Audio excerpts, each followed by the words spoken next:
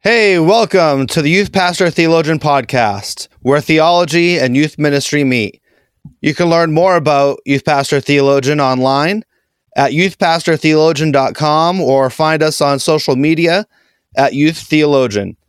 I'm your host, Mike McGarry. Thanks for joining us for this conversation about practicing theology and youth ministry.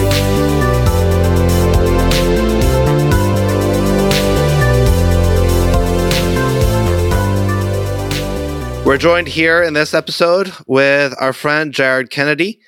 And so we're going to be talking about trends in pastoral ministry. Jared is the founder and leader of Gospel Centered Family, and he is the ministry editor at the Gospel Coalition. So he's had lots of opportunities to partner with and talk with different churches around the country and various places around the world. So Jared, welcome to the YPT podcast. So good to be with you, Mike. Yeah, thanks for being here. So before we get started with our conversation about trends in pastoral ministry, it's always fun to get to know our guests as their teenage selves a little bit. So when you were in high school, what were some sort of things that you were into, hobbies, sports, activities, clubs, etc.? Well, I was actually the youth group kid who was there all the time on Wednesday night and Sunday night, and led a little discipleship group. Would walk over to the church.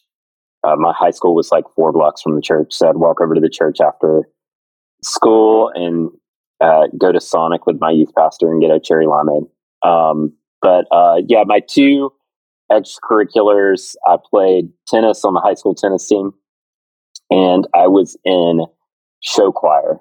And so I was singing and dancing to show tunes throughout all 4 years of high school. Nice. So, what were some shows that you did? Well, we did like a competition show choir thing. So it'd always be like we would do like compilations of different musicals and stuff. But I was trying to think. Man, I kind of fell in love with My Fair Lady and Phantom was huge when I was in high school in the 90s. So those were 2 things that were really big back then. Nice. Yeah, I can't sing for anything. But I was in the band all throughout elementary and most of high school. I was eventually a band dropout because I didn't know if I was a jock or a band geek or what. So instead, I just never really fit in either. But yeah, so the music wing I was well familiar with, and it was some people are very intimidated to step foot into the music wing of a school. So yeah, I feel like it's a lot cooler now than it was. Yeah. When I was in high school. In the 90s. But, yeah, that is true. That is true. Glee honestly probably made a big difference with that. Oh, probably so. For sure. Glee and Hamilton. Yeah. So, yeah. We're also dating ourselves. I'm dating myself now by referencing Glee, but Hey, well, thanks for joining us for this episode again and this conversation. I'm so thankful for your friendship, and as we were talking before we started recording. It's just so easy to troll on the internet about the internet and to complain kind of self-righteously about how terrible Twitter is. And there's nothing good and redeeming about Twitter and social media and whatever. But I'm really thankful for social media because of people like you who I consider a friend and a colleague in ministry. And I would not know you without things like Twitter. And it's just really beneficial to think through the way that that the Lord has used social media for gospel ministry. So I'm just thankful. Yeah, thankful for that. So one thing I wanted to pick your brain on as we start talking about trends in ministry, I want to start with a complaint. Something that just really frustrates me because I don't know what it means. and I don't think anyone knows what it means, is family ministries. I think that's how we met on Twitter, where you were complaining about something, and I reached out to like. I'm just kidding. I don't remember, but it by my response, you could tell that it's completely believable. Yeah, I know. We'll leave that one alone. But it's like, what in the world is family ministries? And I hear people talk about youth ministry and children's ministry and family ministry and parent ministry.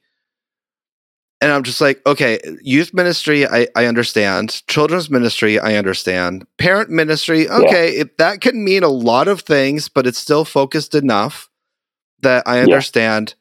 Family ministries, what is that? I don't know what you like. If everyone has a different definition for talking about family ministries, then just talking about family ministries isn't super helpful because no one knows what you mean by it. I think it's kind of like talking about relevance.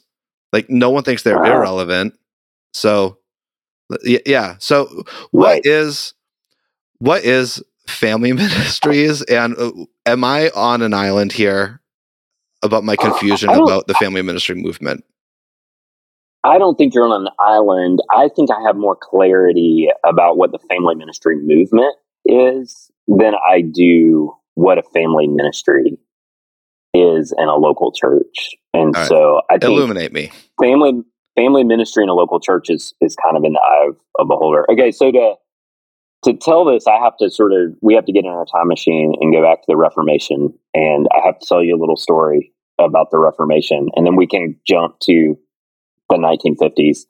But the Reformation is happening in Germany, and Martin Luther has nailed the 95 Thesis on the door.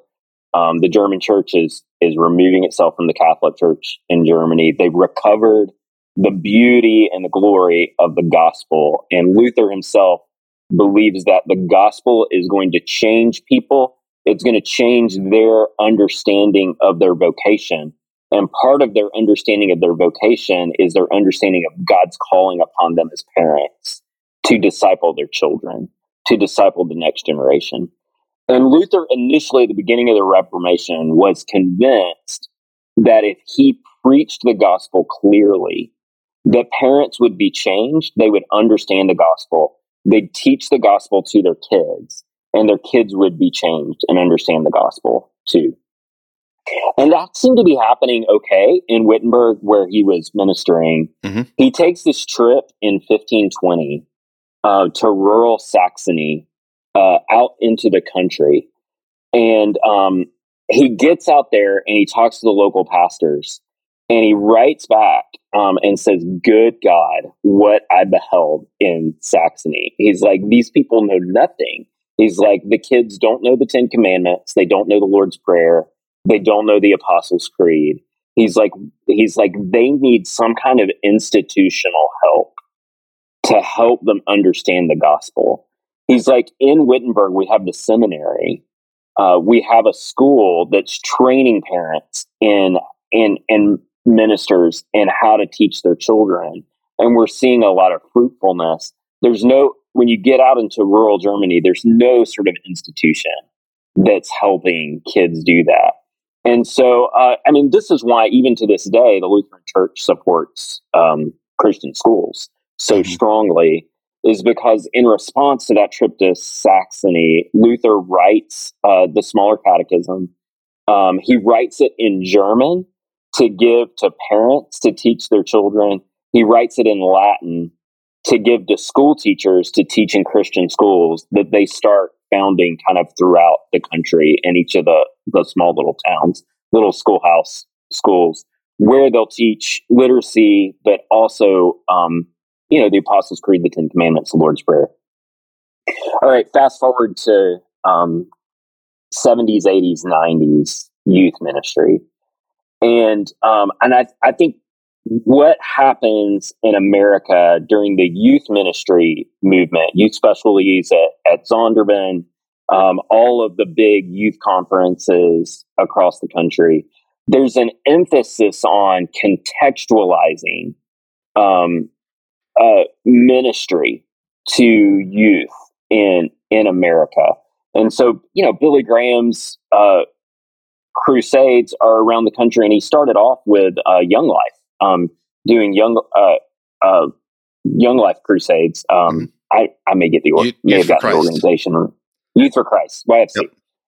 Young Life comes later, but he started out with YFC doing those crusades. So there's a very contextual youth ministry movement, but it creates this divide, I think, between the home and contextual youth ministry in the church, where there's almost this mentality of the youth minister is like the priest.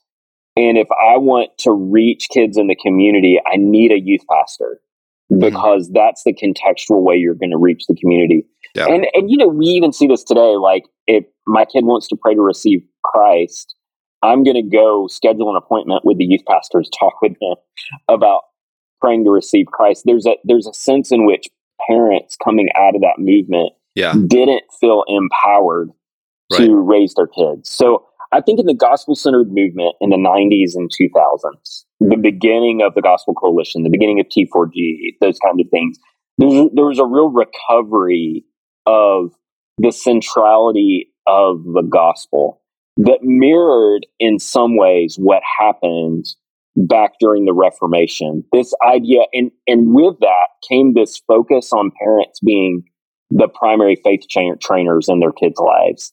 The idea is that if you understand the gospel, there's a real sense in which you should be able to explain the gospel to your kids and disciple them in the faith.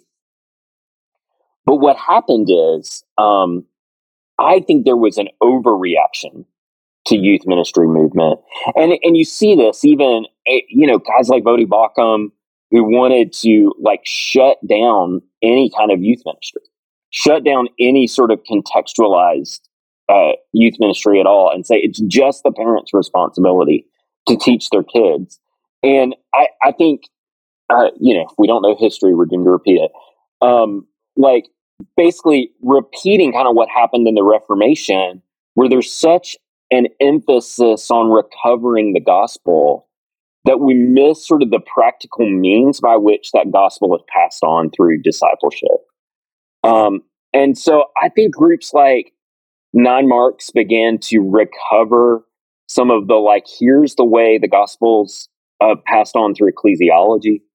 And the family ministry movement, what I think it really has recovered is an emphasis on here is how the gospel is passed on through family discipleship.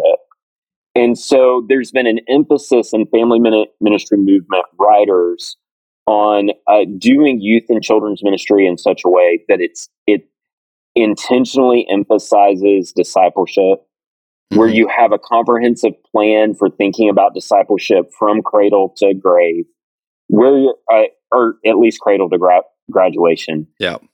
This comprehensive thinking about equipping parents alongside doing ministry.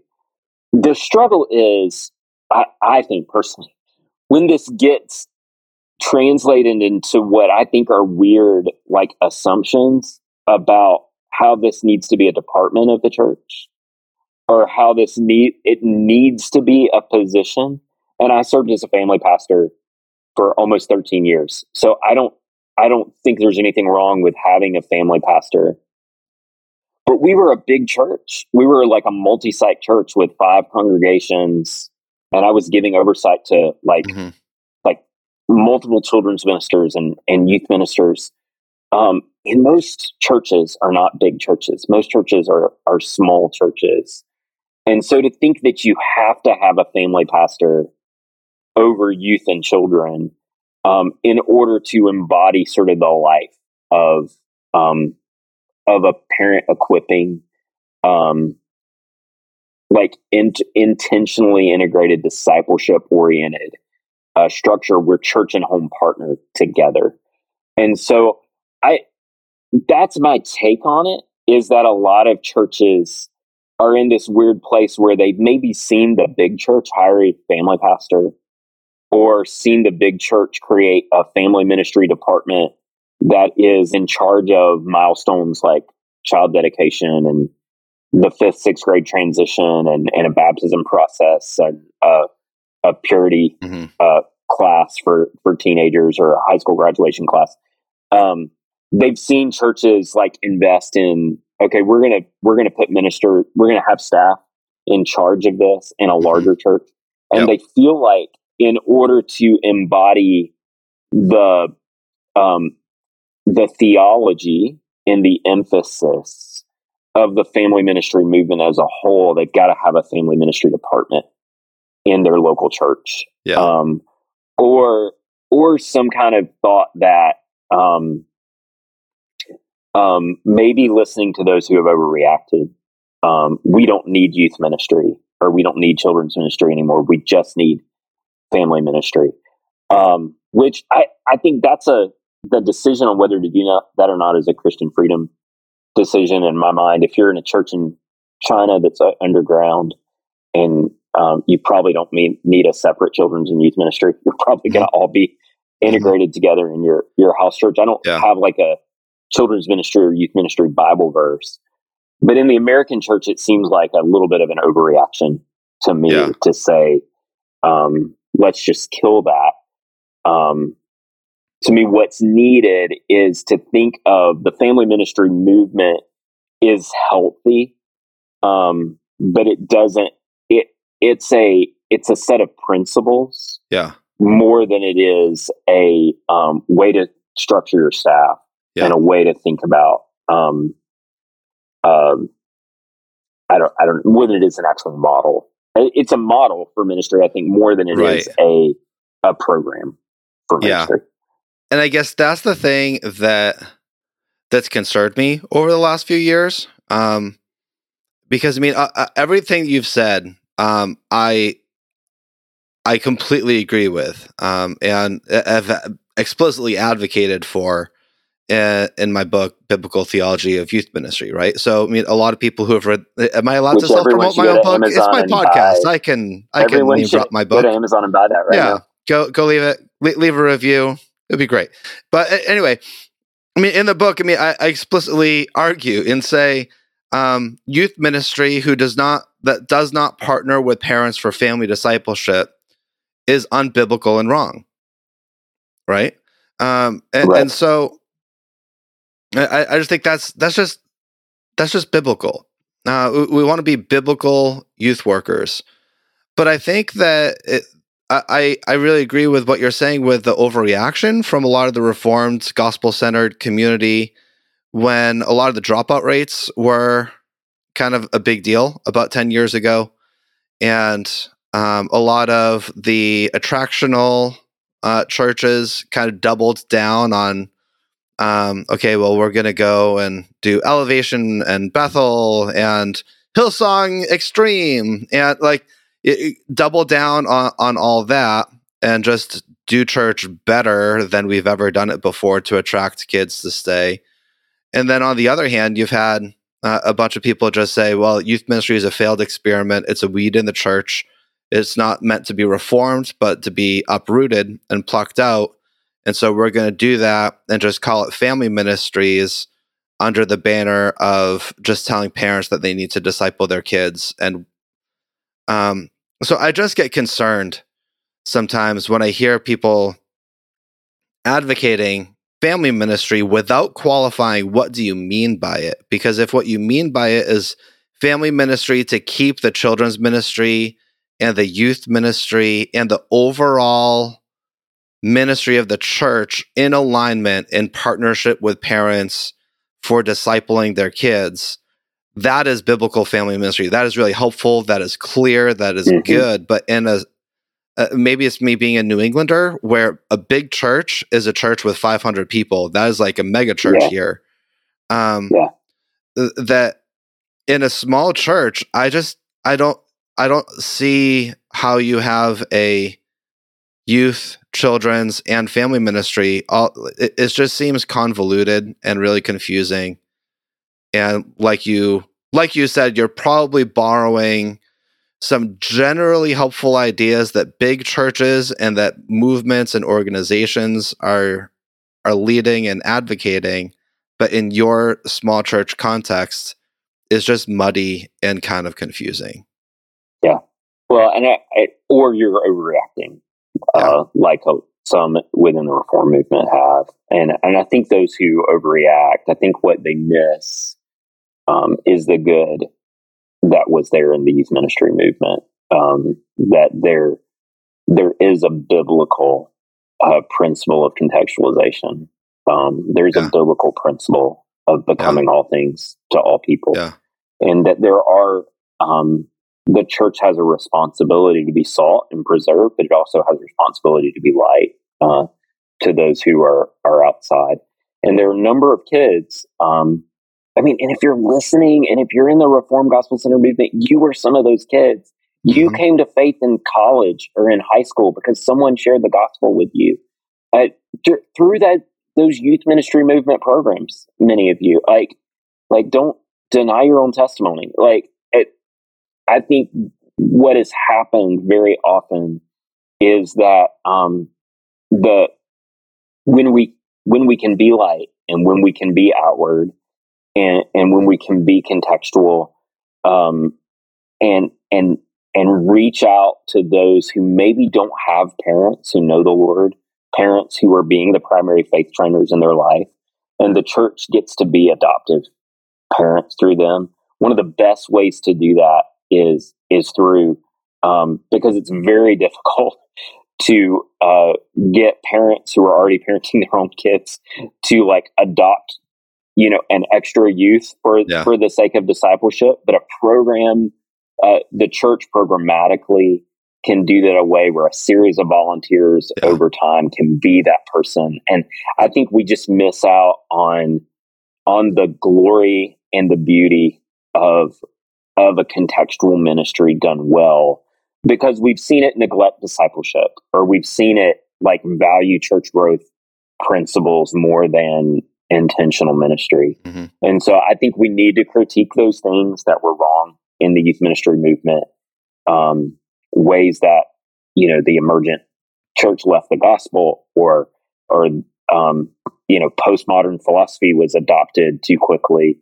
But the missional heart for evangelism, biblical contextualization, is not something we need to quickly abandon.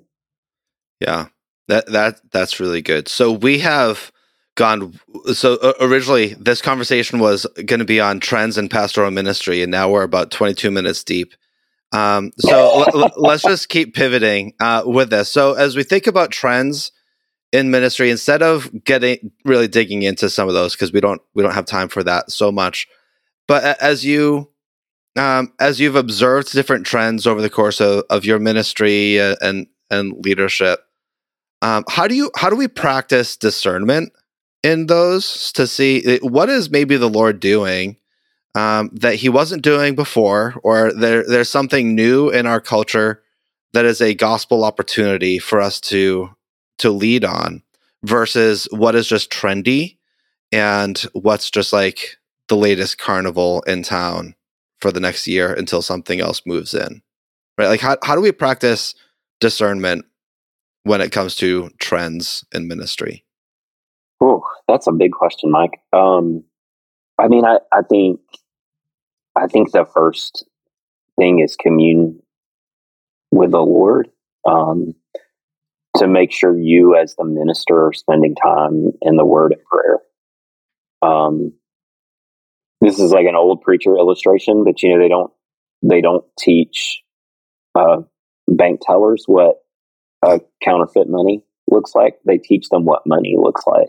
They teach them what the gospel looks like. They teach them what real money looks like. And because they know money so well, they can recognize the counterfeit. And I think in the same way, if we can get back to the basics and know the gospel, know the central message of justification, discern how to distinguish law and gospel, discern how to distinguish a performance culture from a covenant culture. learn a biblical ecclesiology, train ourselves in a solid, systematic, and real discipleship. So I think that training in the truth, that knowing the good news of the gospel will help us discern where the counterfeits are. I think second is relationally, being relationally connected to a local church, being accountable to pastors in a local church, and then a willingness to discern together as leaders in a local church what is true and what is false, what is righteous and what is unrighteous. I think in community, typically there's an emphasis on character, as opposed to what's flashy. It's easy to get distracted individually by what's flashy, and whole churches can. It's true. But if a group of leaders is actually spending time listening to one another, typically I think there's a pullback to godly character. Yeah. A lot of the big failures in ministry happened because guys cut themselves off from community. And so the more that we can press into community and listen to dissenting voices, the less we'll have a tendency to get pulled in bad directions. And so I think knowing the truth of the gospel, being in word and prayer, walking in the Spirit, and then being with his people are the best way forward. I mean, that's not like a 10 steps to discern whether or not this new trend is right or wrong. But I think that is the way forward. And then just realizing you're gonna make some missteps, and the whole of Christian life is repentance. So admit when you're wrong and turn around. Yeah, that's good wisdom. So, I'm realizing you're probably the perfect person for me to have had this breakdown about family ministry with. So, as the guy who leads gospel-centered family, right? So I've already attacked family ministry. Now let me attack gospel-centered ministry with the same complaint. What is it? Because, and again, I'm all on board for family ministry. I'm all on board for gospel-centered ministry. So this isn't me actually complaining about either of these things, just the way I've seen them misdefined and misapplied. So, I mean, we're both old enough, frankly, and have been in ministry long enough that we remember when the gospel-centered movement came on and everyone was all, it's just a trend. It'll be gone in a couple of years. And certainly some people who are on the gospel-centered train have gotten off by now. But I'm thankful that the gospel-centered philosophy isn't just a fad. It does seem like something that the Lord has graciously done in the church to restore.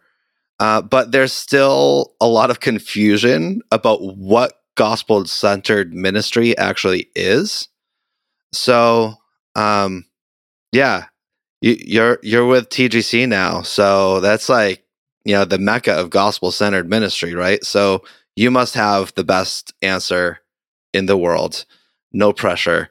What is gospel? I'm just unhinged right now. So what is gospel-centered ministry? Yeah.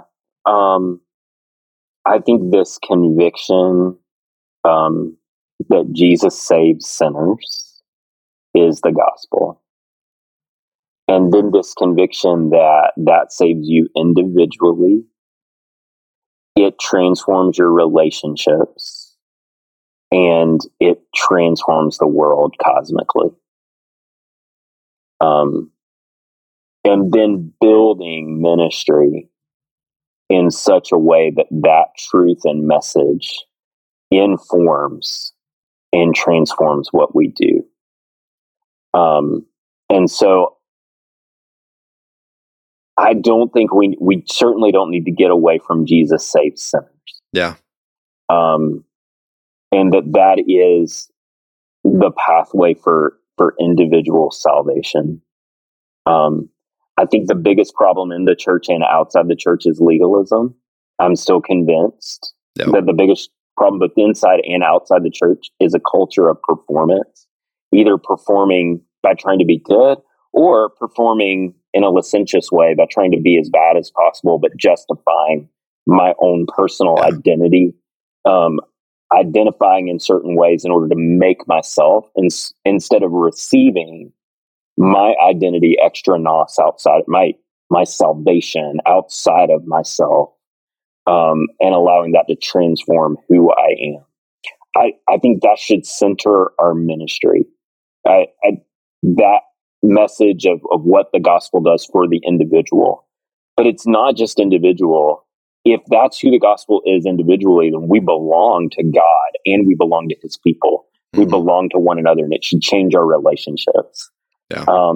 And if that's true, it actually changed. If the resurrection is true, then it's not just Jesus who's going to be resurrected, but the whole world that's going to be resurrected. Yeah. And Amen. so believing the world will be just one day changes not just our relationships with each other, but systems and structures in the world order as well. And so I don't want to be apologetic by that gospel message being at the center of what we do. I think when the gospel-centered movement was at its best, we were centered, and we were a centered set people first, more than a bounded set people. Now, I believe in church discipline. I believe that we have ecclesiological confessions and boundaries that are really important. But the unity, I mean, the reason Baptists and Presbyterians and Lutherans and like Christian Reform people got together in the first place is because we believe the gospel was what centered us and got us together. The reason Democrats and Republicans got together in the first place is because we believed it was what the gospel itself that centered us. Yeah. And so we were a centered set people first, not a bounded set people. And if you go back and you read the Gospel Coalition's Theological Vision for Ministry on the website, it's still there. Tim Keller wrote it years ago. You would feel like he wrote it for yesterday and for the craziness that happens on the internet and the craziness of the neo-fundamentalist legalism on the one side or the progressive legalism on the other side that's infected our church right now. And I'm just convinced that, I mean, that's why I called the coaching and consulting ministry, website ministry that we do through Gospel-Centered Family. I wasn't just trying to hop on a trend. Like, I'm convinced that is the answer. I mean, I want to sing Jesus is the answer for the world today because I'm a 90s youth group kid, but I'm convinced, I'm convinced that is the answer going forward and will continue to be. And I think it's problematic when not when we emphasize. I agree. I mean, I don't think it's problematic that a group like Nine Marks emphasizes ecclesiology. I mean, that's their mission and calling.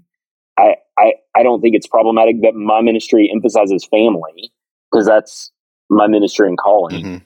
But I do think in terms of what is going to unify the evangelical church going forward, and what I think is going to save people from burning out in ministry, or burning out in family life, or is a renewal in the gospel first. And letting, like we were talking about a minute ago, knowing the currency of the gospel and the genuineness of the currency of the gospel show you where all the counterfeits are out in the world. I love, for example, what Ray Ortlund and Sam Alberry are doing when they talk about gospel culture. Because what they're saying is there's a central message of the gospel that if we really grasp it, changes our relationships to and changes the culture of our ministry and the culture of our church. I mean, I think, is it Vince that's youth minister at Emmanuel has written about this for your website. I think that message of the way we shape that, the central message of the heart of justification in Jesus shapes the way we live and what we do, is still really, really important. And so I'm sad that people think it's trendy. I'm sad that it's gotten stuck like a bumper sticker on things that aren't really gospel centered. But at the end of the day, I feel like Paul in Philippi, like, I'm not going to spend my time complaining about that. If people want to preach Jesus because it's trendy, then more power to them. They're preaching Jesus. And because Jesus is the answer. So anyway, Amen. That's where I am on that. Yeah. Thanks for inviting me to preach. Yeah, no. So I am here for that sermon any day, every day. And yes and amen. So you're just a godlier man than I am, and being more patient when you hear people talk about, well, we're a gospel-centered ministry. And it's like, no, you're gospel-present ministry, right? The gospel is present in your ministry, but it is not central. It is not central in your ministry. And it's just really, it's hard, and it gets me amped up to see curriculum and other things presented as gospel-centered ministry, and then people buy them and use them and teach them. And it's been promoted as a gospel-centered thing. And it's like, the gospel is present in this, but it does not embody the vision that you were saying, where the gospel really propels and drives out a whole big life vision of what does the gospel mean for all of it. So Jared, that was really helpful. I tell you what gives me patience. Yeah. I heard Tabiti Anabule talk about a year ago, last September. And one thing he said really stuck out to me. He said, legalism is our native tongue. Yeah. And I think recognizing the fact that legalism is my performance culture is my native tongue. Yeah. Performance, making my own identity is my native tongue too. Yeah. And so when I see other ministries start speaking legalism as when I see them kind of like drift toward other things other than the gospel, I'm just like, oh, you're like me. And you're just like me. Yeah. I do that too. And that gives me a little bit of patience. Now, if I'm with them one-on-one, I want to confront it. Yeah. But I'm just going to stay, by God's grace, by repenting again and again, I'm going to stay true to preaching the gospel message God has given me. And it's not going to fail, because it won't. Amen. That's a good word to end on. So, Jared, thank you. Thank you for your friendship. Thank you for your godliness. Thank you for your ministry. Any final closing word that you want to share before we wrap up? Hold fast to Jesus, guys. Just hold on to him. He's holding on to you. Amen. Well, thanks for joining us for this conversation. Please visit youthpastortheologian.com to learn more about our resources. You can find us on social media at Youth Theologian. We also have an active Facebook group where you can ask questions, share articles, and generally encourage fellow youth pastor theologians who are in the trenches with you. We'd sure appreciate it if you'd be so kind as to subscribe, leave a review, or even recommend this podcast to fellow youth workers. You can also subscribe to get new articles delivered to your inbox and to ensure that you don't miss any fresh content by checking out our website at youthpastortheologian.com.